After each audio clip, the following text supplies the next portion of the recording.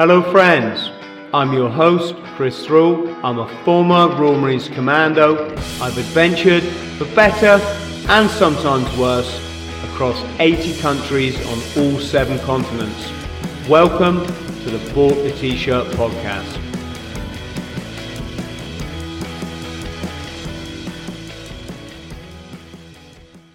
Gary McKinnon, how are you, sir? I'm very well, Mr. Thrall. How are you doing? Oh, mate, it's so great to finally chat with you on the show. I mean, we've been friends now online for several years. You've always been a big supporter of the channel. Your story is just absolutely unreal. 7 years to wait around to see if you're going to be extradited for this? It's awful. He's being done by a law that was put into place for terrorism post 9/11, and this guy just isn't a terrorist. You know, it's mad to sort of treat him as if he's a fully blown terrorist sort of chap. Let's take it from the beginning. What computer system did you have back then? An early PC, a 386 maybe. Oh no, Pentium. 56k dial-up modem, so quite slow.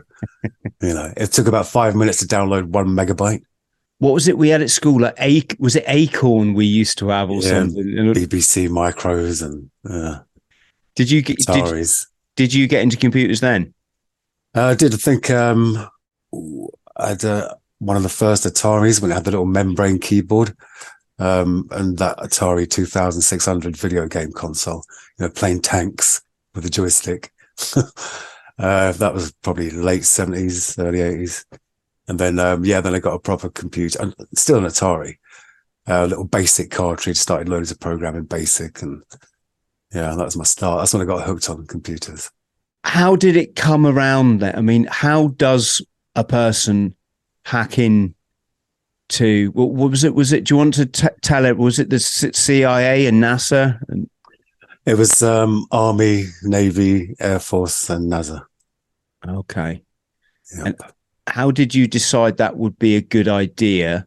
Or and is it fair to say your Asperger's had a bearing in that decision? Or yeah, after the diagnosis, I was told that it's typical of Asperger's sufferers, or whatever you want to call them, to have these sort of truth crusades and feel like, you know, they're going to do something that will help the world, get some truth out about something. So that helped explain it a bit to me, because my mates at school always thought I was a bit weird. Used to call me robot because I was very still and quite obsessive with things. I'd get into something and just, you know, try and knock it out of the park if I could for a long time. it's funny when we talk about personality orders, I'm not going to say disorder, like I'm always getting accused of having a few, people think I'm ADHD and all this sort of stuff. Yeah, a couple of psychologists that analysed me, they said that they thought I showed signs of ADHD and a little bit of bipolar, but they love their labels, don't they? You know. Have you ever heard of Da Vinci syndrome? No. Or Da Vinci personality? It's basically what they reckon Leonardo da Vinci was, because he was a genius, wasn't he? Yeah. But apparently it's people that get onto things like projects that they want to, and they just go hell for leather for it. You know, they'll work like 48 hours in a row because they just love. And then when the product's like almost finished and they prove that they just lose interest. and that's, I'm no genius, but that sounds like me, that part. Yeah, somebody said to me, "Hey, Chris, you realise you're just like a typical Da Vinci personality. Very, I think, in touch with your right brain as well. Having Asperger's, do you think you weren't able to think of the consequences?" I knew the consequences. Apparently, I'm quite low on the spectrum. You know, not sort of full-blown autistic. But the consequences in our country would have been 6 months in prison at worst under the Computer Misuse Act, 1995 or 6, whatever it was. And at best, a few weeks community service. So it was only later on that it turned into facing 70 years in an American jail and being threatened with Guantanamo Bay and being prosecuted under Military Order No. 1, secret trials, no press allowed. It just got, ridiculously off the scale. And how old were you when you did the hacking? 36 when I got arrested, so about 35 when I started. Gaz, you can tell your story. Were you looking for UFO evidence? That's what I think I heard. Yep, obsessed by UFOs. And I'd read a book by a bloke called Stephen Greer called The Disclosure Project. And he did amazing work. He had about 400 witness testimonies. And these were people, they were in, civilian air traffic control, military radar operators, some were in the CIA, some were in the DIA, the Defense Intelligence Agency. Some were responsible for whether or not to launch nuclear missiles, Strategic Air Command. So some really credible, serious men and women. And they were all telling these incredible stories about what they'd seen on radar and multiple witnesses, multiple radar contacts. There's a whole fleet of them. Look on the ASA. Oh my gosh. They're all going against the wind. The wind's 120 knots from the west. Look at that thing, dude.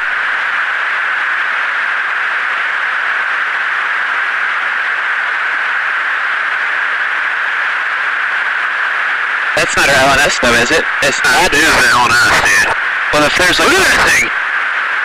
It's rotating. And one particular witness, she worked at NASA. She was a NASA launch slide specialist. So she took photographs, all the rocketry, all the hardware.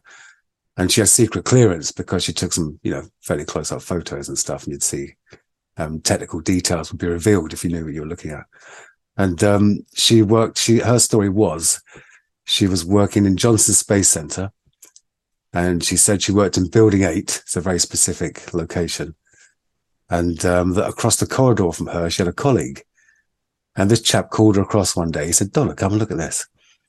And he shows her one of the photographs because he was a photography expert as well. And he points to this. It's a high-res satellite imagery and of the Earth. And he pointed to this big white disc in the photo above the trees. And this is the days of analog photography. So she said, oh, is it a blob on the emulsion? The way they used to develop it, putting it through the silver water. And he said, yeah, but Donna, blobs in the emulsion don't have shadows. And then he pointed out the shadow that was conforming to the terrain beneath. And he said, it's a flying saucer. And his job, this whole room, was a laboratory that NASA had dedicated to airbrushing out the UFOs from the satellite imagery because they were so common. They saw them all the time, yeah. And because NASA sells on the imagery to universities and stuff, they had to have this airbrushing lab to remove any sign of it. Mm-hmm. And so I thought, well, crikey, that's very specific. Johnson Space Center. I was either already in Johnson Space Center with the hacking, or I've definitely been in other space centers. And the technique I used to get in was blank password scanning. There was no security whatsoever. They had no firewalls. If you log on at an office, your name's Chris, your password's Royal Marine. They had literally no password. It was blank. So I wrote a very simple script in a programming language called Perl. And it could scan like 65,000 PCs in about 8 minutes once I was on a fast network. And it would retrieve all the PCs with blank passwords, but then I'd have to manually connect to them to have a look. That was a slow part, searching the files, etc. So I did that same technique on Building 8 on Johnson Space Center. Used various Windows admin commands to strip out all the machines that were actually in Building 8. And luckily, NASA were very good at their auditing, and they'd fill in all the common fields. So I knew which machines were in Building 8. Same blank password scanning technique. And there were only about a dozen that were in Building 8. But the first one I looked at really conformed to what Donna said. Normally, you'd go in these machines, and it's like anyone's desktop, because I was using remote control software, a bit like PC Anywhere. So you can move the mouse and click on the folders and all that business. But these machines just had 2 folders. One was called raw and one was called processed or filtered and unfiltered. And I thought, well, this sounds like just what she said. In comes the pictures with the UFOs in them, and out goes the processed ones where they've airbrushed them out. And I double clicked in that folder, and I'm looking at the picture files, the image files, and they're in a proprietary NASA format, not JPEGs or GIFs or anything I was used to. And so I realized I didn't have this software to look at them. And also they were like 200, 300 megabytes in size, really big files for the day, because it would take 5 minutes just to download 1 megabyte. So hours and hours for me to download one of these. So my only option, and I was conscious of time as well, in case, I got caught, was just to double click on one and see it appear. The associated software would launch. But because this application I was using was very slow, I had to turn down the color to, I think, maybe 2-bit or 4-bit color, turn the resolution down to about 640 by 480. And then you see this picture start to appear. And at first it's just sort of black and gray. Then you see the hemisphere of a planet. And then I saw this tube shape appear. And it was, this was low resolution, low color, but it was definitely some kind of craft floating above the hemisphere of the planet. And it came down more. And it was a classic tube-shaped cigar-shaped UFO, but slightly flattened at the ends, which you don't hear many reports about. But it did also have, the only thing that looked man-made about it was, like the radar stations at Menwith Hill look like golf balls, the sort of geodesic pattern. It had those on it, above and below, and to the left and to the right. And but it had no seams or rivets or panels or writing or exhaust ports or rockets or engines, anything like that. So it looked either not man-made or really futuristic, like some kind of secret technology. And so this was my eureka moment. I'd confirmed Don Hare's story. I was getting a picture. I was thinking, I can send it to the newspapers. I can do all this, do all that, blow it all out of the water. And then someone was on the bloody machine, weren't they? I saw the mouse move over to the bottom right-hand side where your clock is.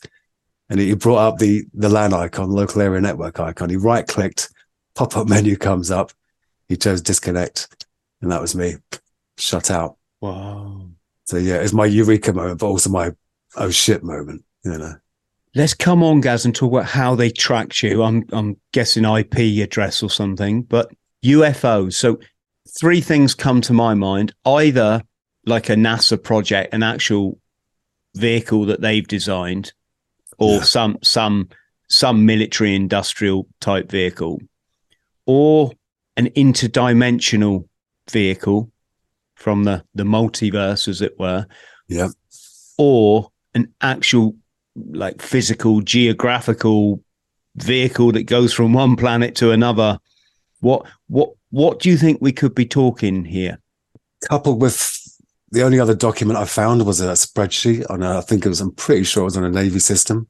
And this spreadsheet was called Non-Terrestrial Officers, which got me, very excited. And it had lists of people's names, lists of ships' names, an Excel spreadsheet with multiple tabs. And it had lists of exotic materials like barium titanate and strontium and, some I couldn't even pronounce, like molybdenum. I still can't pronounce that one. Really weird, like heavy metals and strange, just really strange stuff. And ship-to-ship transfers, fleet-to-fleet transfers, loads of tabs on this. And I thought, well, non-terrestrial officers, I don't think it is little green men. So I surmised in the end that, coupled with the image, that maybe there's a secret space force, basically. And that's what it pointed to, rather than, aliens. Could they keep something like that a secret? Yeah, I'm sure they can keep secrets. Lots of these people, they work as well on what they call SCI, secret compartmented information. So everyone does a part of the job, but no one's got the big picture. And also, they sign the American version of the Official Secrets Act. So you're in a world of shit if you spill the beans. And so going back to how did they track you? How did you know that you were really in the shit?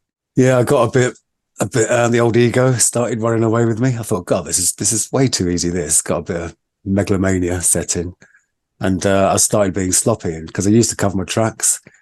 I'd like hack into an American library or, something at a university, and then from there to somewhere else. And then from there into like a low level military network, like a logistics or support or something. And once you're on those networks, the other networks automatically trust you because you're coming from a military IP. But I started just doing a direct connection, or just one jump or two jumps. And so I'm pretty sure that's how they caught me. And I was using different dial-up accounts at the time. AOL was popular. There were other ones. And they never actually told me how they caught me, but I think it was British Telecom I was using at the time when I was caught, British Telecom dial-up. My girlfriend's, unfortunately, she wasn't happy about that. And yeah, all they had to do was say to British Telecom, oh, we had this IP address on this date at this time. Can you tell us who the owner is? So the police, when they came around to arrest me, it was like 8 o'clock in the morning. I think I'd been up all night anyway, felt like crap. And suddenly I've got an officer wagging his finger in my face while I'm lying in bed. And they said they only knew the address. They didn't know, who was operating the PC. They just knew that it was from that address and that it was in my girlfriend at the time's account. So they said I was actually under physical surveillance for like a week or so before they made the arrest. But they soon realized that whoever it was hardly left the house. I wasn't even getting dressed in them days, probably not even washing half the time, sitting up drinking beer, getting a bit stoned in the old wacky backy, having a little adventure, really. Yeah, totally obsessed. God, it's funny thinking back on it. But it was the UK cops, I'm guessing, that knocked on your door. Yeah, they're now called SOCA, Serious Organised Crime Agency. Back then they were called NHTCU, National High Tech Crime Unit. And yeah, they're the ones that knocked on the door. Did they drag you away there and then? Yeah, they did a big search first, and I had about 6 PCs in the kitchen at that point. I was fixing 4 of them for mates, and 2 of them were the 2 I used. And they took my mate's PCs, took my PCs, and unfortunately went upstairs because me and my girlfriend were renting the room at the bottom of the house off her auntie who lived upstairs. And they raided the aunt's house. And so there's the horrible spillover, domino effect for the other people. Yep, took all the stuff, handcuffs in the back of the meat wagon, down to the police station, Belgravia, I think it was they took me to. And oh no, that was a second arrest because I got rearrested. Yeah, went for questioning, and stupid me didn't ask for a lawyer. I just flapped straight away because I knew it was all on my hard drive. So, there'd be no point trying to lie or hide anything because all the evidence was there. So I just, admitted to everything, which they loved, of course. And then some months went by, and the NHTCU officers both went over to Washington, and they spoke with the Office of Naval Intelligence. And when the NHTCU came back from that, it was a very different mood. They'd obviously been, very impressed by the top brass at Washington. And we're taking it very seriously now. Oh, this guy's a major threat to security, and he damaged all our systems and took down a naval weapons station, and the usual. My friend Matthew Bevan, his hacker handle was DataStream Cowboy. He got caught in '96, I think it was, and they called him the biggest threat to national security since Hitler. So they really love bigging you up, make you look like something you're not, something far worse, like a huge threat. What year was yours, Gaz? I was arrested in March 2002, and I was doing the hacking during 2001. So you hit the sweet spot right after the events in New York and Washington. Yes. Yep. Terrible time to be caught. Oh. Well, yeah, that's just a whole nother subject again, isn't it? Yep. Slipping in the loss of freedoms and the enhanced security protocols and going through the airports and taking your shoes off, and just all part of the New World Order. The Patriot Act. Yeah. It's pretty terrifying being arrested, right? When the reality that, oh my God, I could actually lose my freedom now. Yeah, it reminded me of, I can't remember the film, but there was a film where one of the lines in it was, always listen to your girlfriend. So what are you doing that for? Stop doing that. But yeah, that was the first arrest. I wasn't in a cell then. It was just questioning, and then a second round of questioning when they came back from Washington. And they had a much more serious tone then, So the first arrest was March, and that interview then. The second arrest, well, not arrest, but the second interview was June or July, early summer, and they were a lot more serious. And then the threat of extradition came in November, and that's when I knew it was really serious, because it turned from 6 months in prison or a few weeks community service under the Computer Misuse Act in Britain to 70 years in an American jail on paper, because there was 7 counts and 10 years per count. And but it was a complete fit up. They for it to be an extraditable offence, it has to be worth at least 1 year in prison over there.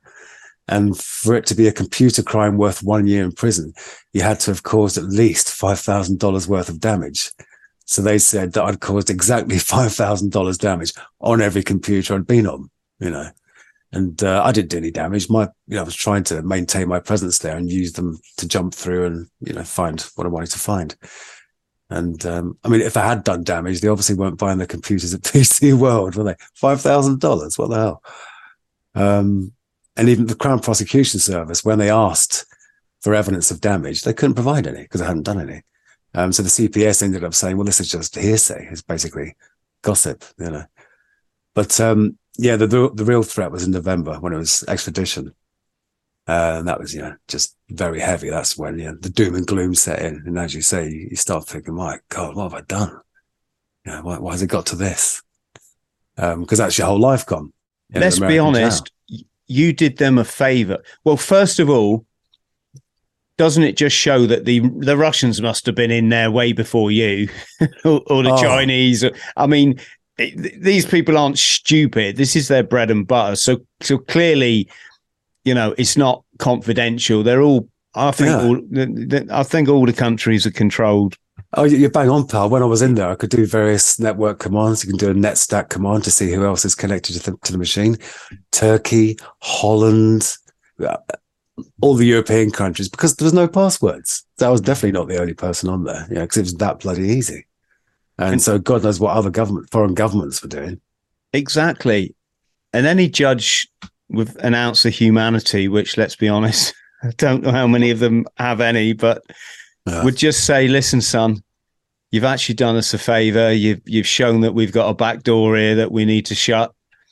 You're just a very kid. Widespread one. You know, you're 35. There was no malintent. That's the human way to go around it. Yeah, that would have been the British way. Yeah, 70 Definitely. Years. It just makes a mockery of the American system, doesn't it?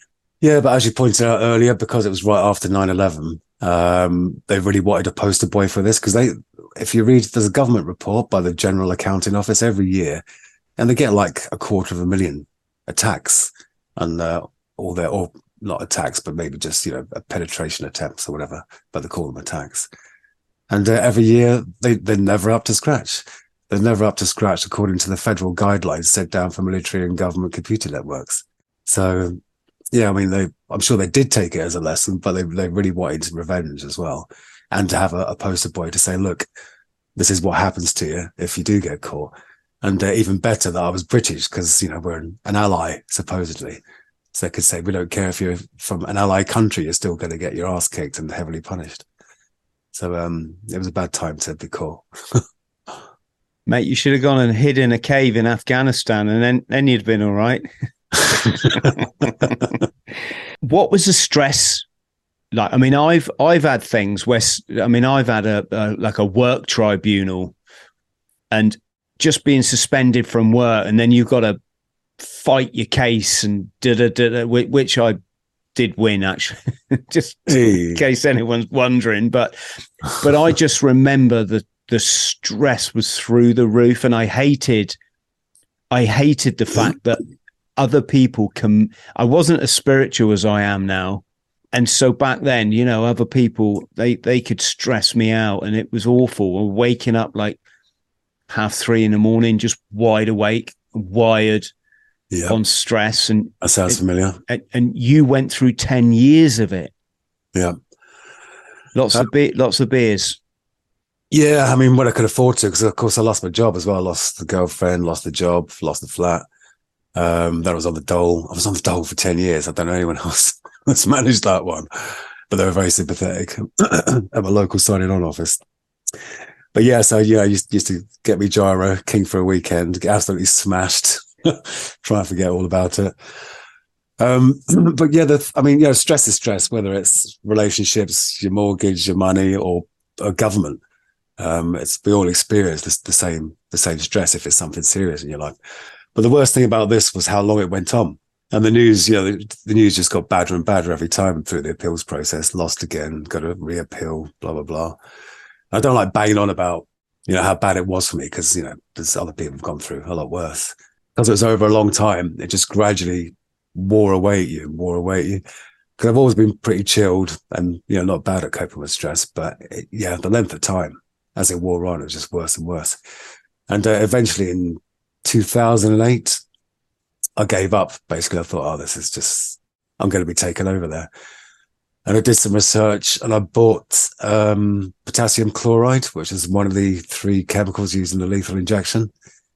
And I bought enough, so many grams per kilogram of body weight, so that if I did get the bad news, I could just drink that in some water and your heart stops. Nice, fast, easy way to go. Because I thought, okay, I'm not spending 70 years in an American jail. I'm not giving my life, although I would be giving my life if I took it, but I'm not, giving them my time. I really would much rather, just top myself rather than being over there for 70 years. It was bad. The stress was bad. You also had the media obviously knocking at your door and wanting statements and press releases and all this sort of stuff. Yeah, and that was good. Got a lot of media support in Britain. And a few celebrities got on board, people that I'd loved and admired in my youth, like Pink Floyd, Crosby, Stills and Nash, Chrissie Hynde from The Pretenders. Bob Geldof. Remember? Bob Geldof, yeah. And so that was mental. And how did they get so galvanized? Was it the simple injustice of it all? Yeah, and also we had someone we knew someone else that knew David Gilmour and Pink Floyd. So once he was on board, a couple of other people thought, well, that's, obviously an injustice, and he's a British guy, and Trudy, Sting's wife, she was great, for years supported us. So it was amazing to have that support. It makes you feel better, even if you think it might not be able to help legally. It's just nice having that kind of spiritual support, or psychological support, whatever you want to call it. So that was good.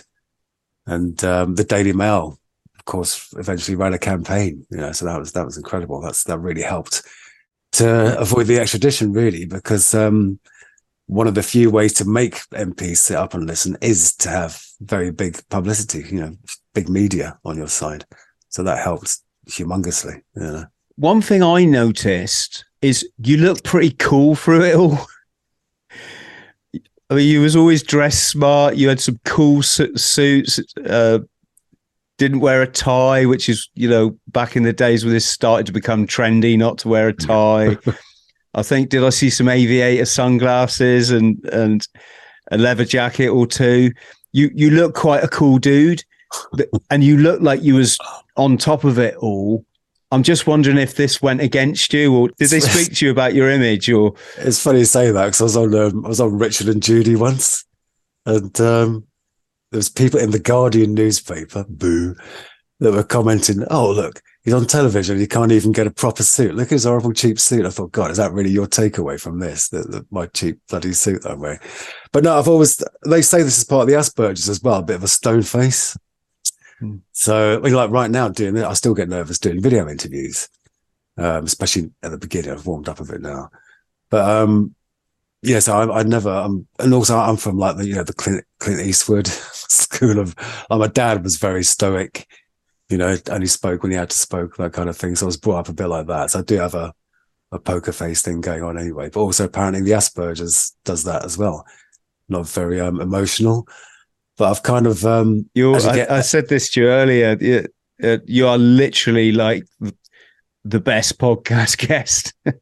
I mean, in terms of sometimes you have to pause the recording, and because your guest keeps going back and forward like this, and it's really off-putting, or a lot of people tap the table out of nerves. The camera shakes. Yeah, the camera shakes. Oh, sorry, folks, I've just done it myself. The camera shakes, but the microphone, especially if you've got a microphone cable, picks it all up. Sometimes it's almost unsalvageable. And you don't do it. You have got none of this. Is it good countenance, I think is the word. So, I hope you got a bright future of podcasting or or certainly podcasts in front of you, Gus. Well, it's funny you should say that. I might be starting my own podcast, but I can't talk much about it at the minute. So I'll be following your footsteps. Yes. Oh, talking about following your footsteps, it was you that inspired me to start working out again and getting fit. So thank you. Yeah, absolutely welcome. Absolutely welcome. It's quite funny the amount of people that have been on my podcast and they've got podcasts and they don't invite me on it. I'll invite you. I think it's that I think not. I think a lot of people aren't ready for the truth in this. Like they're not ready for a truth conversation. Yeah. They're just quite sort of just maybe on the fringes of the matrix. And it's just quite funny that we put a lot of effort in. Well, Luke certainly does. I'll sit in the chair and chat for anything up to 3 hours with someone, which I love, and that's great.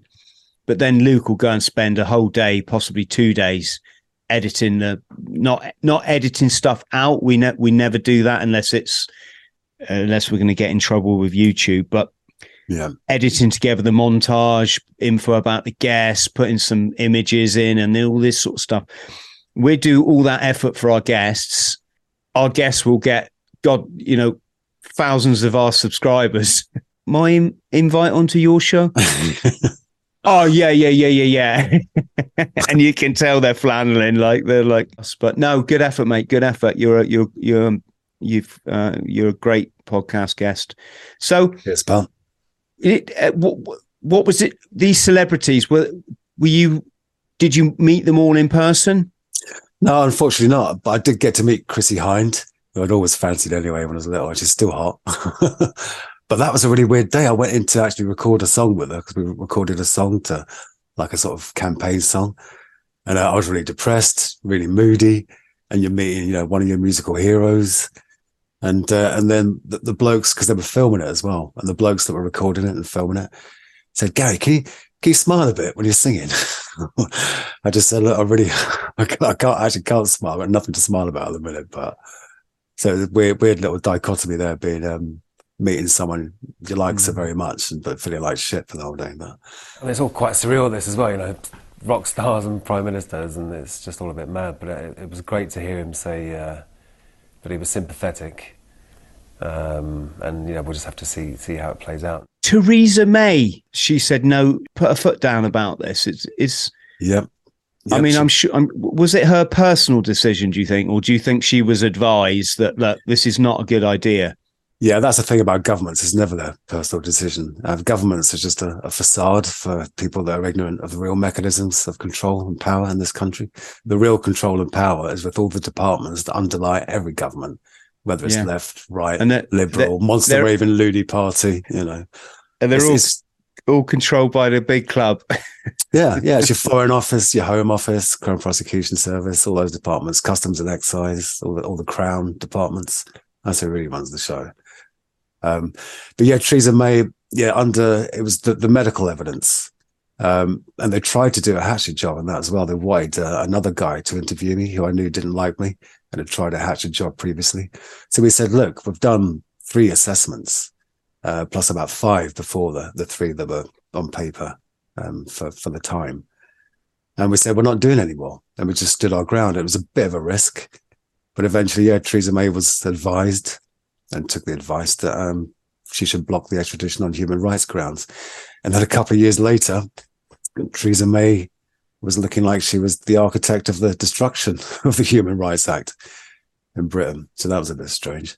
It's she once famously said in an interview, they said, Theresa, what's like the naughtiest thing you've done in your life? And she said, I once ran across a cornfield when I was a little girl. Oh, the freedom. and the commentator went, yeah, none of them drone strikes that you ordered then on an innocent population.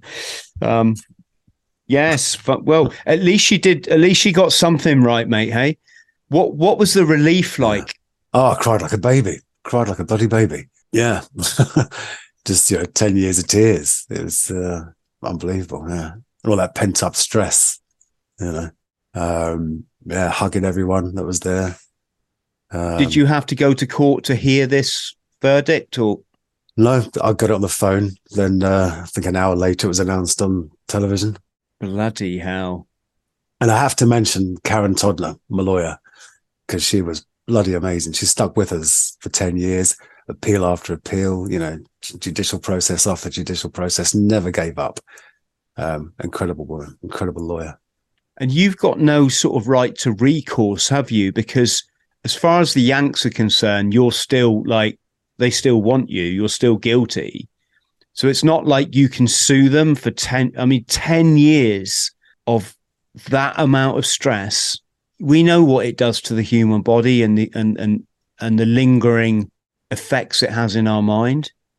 Yeah, I don't know if it's the sort of thing you could sue people for, but I wouldn't want to anyway. Another long court case. Yeah, of course.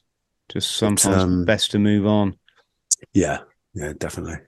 We chatted briefly, didn't we, about this Chat GPT, which I keep one of my friends keeps asking me about. And do you have any views on algorithms and Silicon Valley software? Yeah, I was programming AI in the 80s with the early neural networks, and I haven't used ChatGPT yet, and I haven't looked at the code. But there's no such thing as artificial intelligence. It's very impressive, and if you don't know how it works, it can look intelligent, but it's not. It's basically large-scale pattern matching with very highly optimized search algorithms. But it can produce stuff that really does wow you, whether it's graphical or it's text like ChatGPT. So yeah, it is impressive, but I just hope we get some good uses for AI, they do use it in medical for like early recognition of breast cancer, stuff like that. So that's the good uses. Yeah. ChatGPT, I know, is going to be huge commercially because it basically can write content about anything for anyone. So goodbye copywriters, they're going to be out of a job. And that's the worst thing about AI and robots, isn't it? It's people losing their jobs. Yes.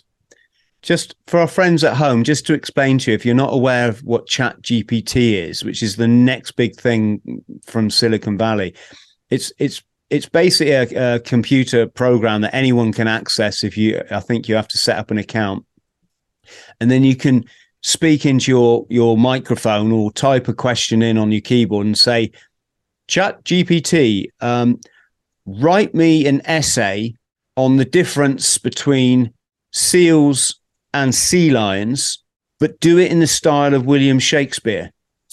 And you will get back within about something crazily, a few seconds, this whole 3,000 word essay written in the style of show. It would be, oh, wherefore art thou sea lion that is different to thou seal, thus not, and it's, students are already using it to cheat their university assignments because you can't tell this has been written by a machine. Apparently, Joseph Paul Watson did a video the other day, which highlights the where this is going to be used against us. And as I was explaining to Gaz earlier, he asked it some questions such as, could you provide me with a damning indictment of Joe Biden, President Joe Biden? And the response from ChatGPT was, no, sorry, we're not allowed to, persecute individuals. It's against our policy.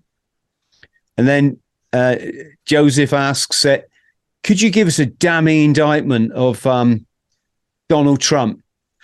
Donald Trump is a misogynistic, woman abuse. It clearly, just in the same way Google is clearly biased, Gaz, hey? Absolutely. Yeah. I mean, I work in search engine optimization, getting people's websites to the top of Google for their product or services. And it won't give you, because normally you can look up how many people search for a given thing. It gives you the monthly search volume. So, 10 million people might be searching for red leather shoes every month or whatever. But if Google thinks that your particular market is nefarious or bad for some reason, like I had one client run an escort agency. It won't give you search volumes in escort agencies. It won't give you search volumes on CBD oil, although that may have changed now, I'm not sure, or cannabis, or, you know, so they do act like the BBC, a bit of a nanny state thing going on, you know, like they're the gatekeeper of what's right and what's wrong and what you can and can't see. It's all stacked against us, but I think it all comes so incrementally, so slower than people can perceive. We're used to doing stuff day to day, and if we want change, like we want it tomorrow, you decide to buy a new car, you don't do it incrementally over like a 40, 50-year period. You just want it now. Whereas the controllers, they play a very long game from what I can see. We're talking like over centuries. Absolutely. Yeah, because they have the history to look back on. Yes. And, a lot of them, you know, public school educations, much better educations than we get in the state. So the memory of government is very long, as you say, centuries, if not millennia. Whereas we just live generation to generation. All we know is what our mum and dad told us. I think also when you buy into the doctrine of, if we call it the dark side, there must be something in there that your efforts still come to fruition, even though you'll be dead long before, for example, the New World Order has finally put the capstone on its pyramid. There's something there that drives people to be part of this long-term experiment, even though they're going to be dead long before it, you know, long before we're all enslaved. There must be they're getting, I don't know if they think they're getting closer to God or something, or power, recognition, place in the history books, that sort of thing. Yes. So one final thing, Gaz, this made me smile. You put was it on photo on Twitter of you and your mate stoned? It just brought back memories, I think, of every like youngsters when they're up in their bedroom, like blowing it out the window, big red eyes. Yeah, they pupils. Yes, were they? Do you look back at those days with fondness? Or? Oh yeah. I'd always dabbled in drugs, LSD, mushrooms. Yeah, mind expanding in moderation. But obviously, you know, I've known a couple of people that have gone too far and gone on to harder things for longer. And two of my friends died of smack, heroin overdose.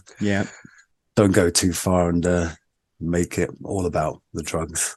For certain people, especially those that come from quite a traumatized background, this, I don't want to keep saying the keywords, but like that way of life can unlock certain qualities that you didn't know you had, or certain talents, and help you frame trauma in a more productive way so it just doesn't control you for the rest of your life. But then for those of us we're also predisposed, those kind of people are quite predisposed to addiction because of the nature you're escaping from this underlying trauma that constantly has you in its grip. And that's why you see people, you know, they go past the honeymoon stage, don't they? It's like it was good back in the day. We've all moved on, but you're still like, and because for a while it gives you an answer, doesn't it? It gives you a place to hide, a different outlook. Yes. Gaz, look, this has been a great chat. Is there anything you need to promote? Do you offer your computing services or your internet services to? That sounded a bit wayward then, didn't it? Just a search engine optimization. If you've got a website and you want to get up there in Google, I don't charge a lot, and I do good work, and I'm honest, which is rare these days. smallseo.co.uk. Gaz, stay on the line so I can thank you properly, but just great to see you again.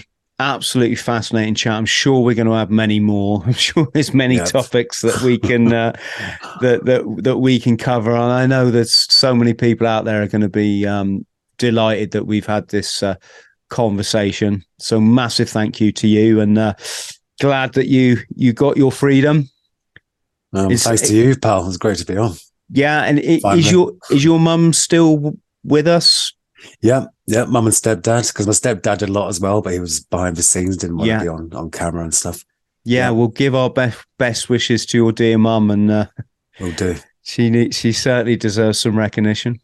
Cheers, Chris. Lovely. As do our wonderful subscribers and friends out there who are watching this. If you could like and subscribe, folks, if you're not, click the notification bell. We just try to bring you the best content we can. We have the chats that not a lot of other people have, and we certainly try to do them in the most interesting way. Much love, everyone. Thank you. Cheers, Chris. Cheers, buddy. Friends, thank you for listening to the Bought the T-Shirt podcast. Please like, subscribe and share. And don't forget to follow me on social media. Username Chris Thrall. Instagram Chris.Thrall. Thank you.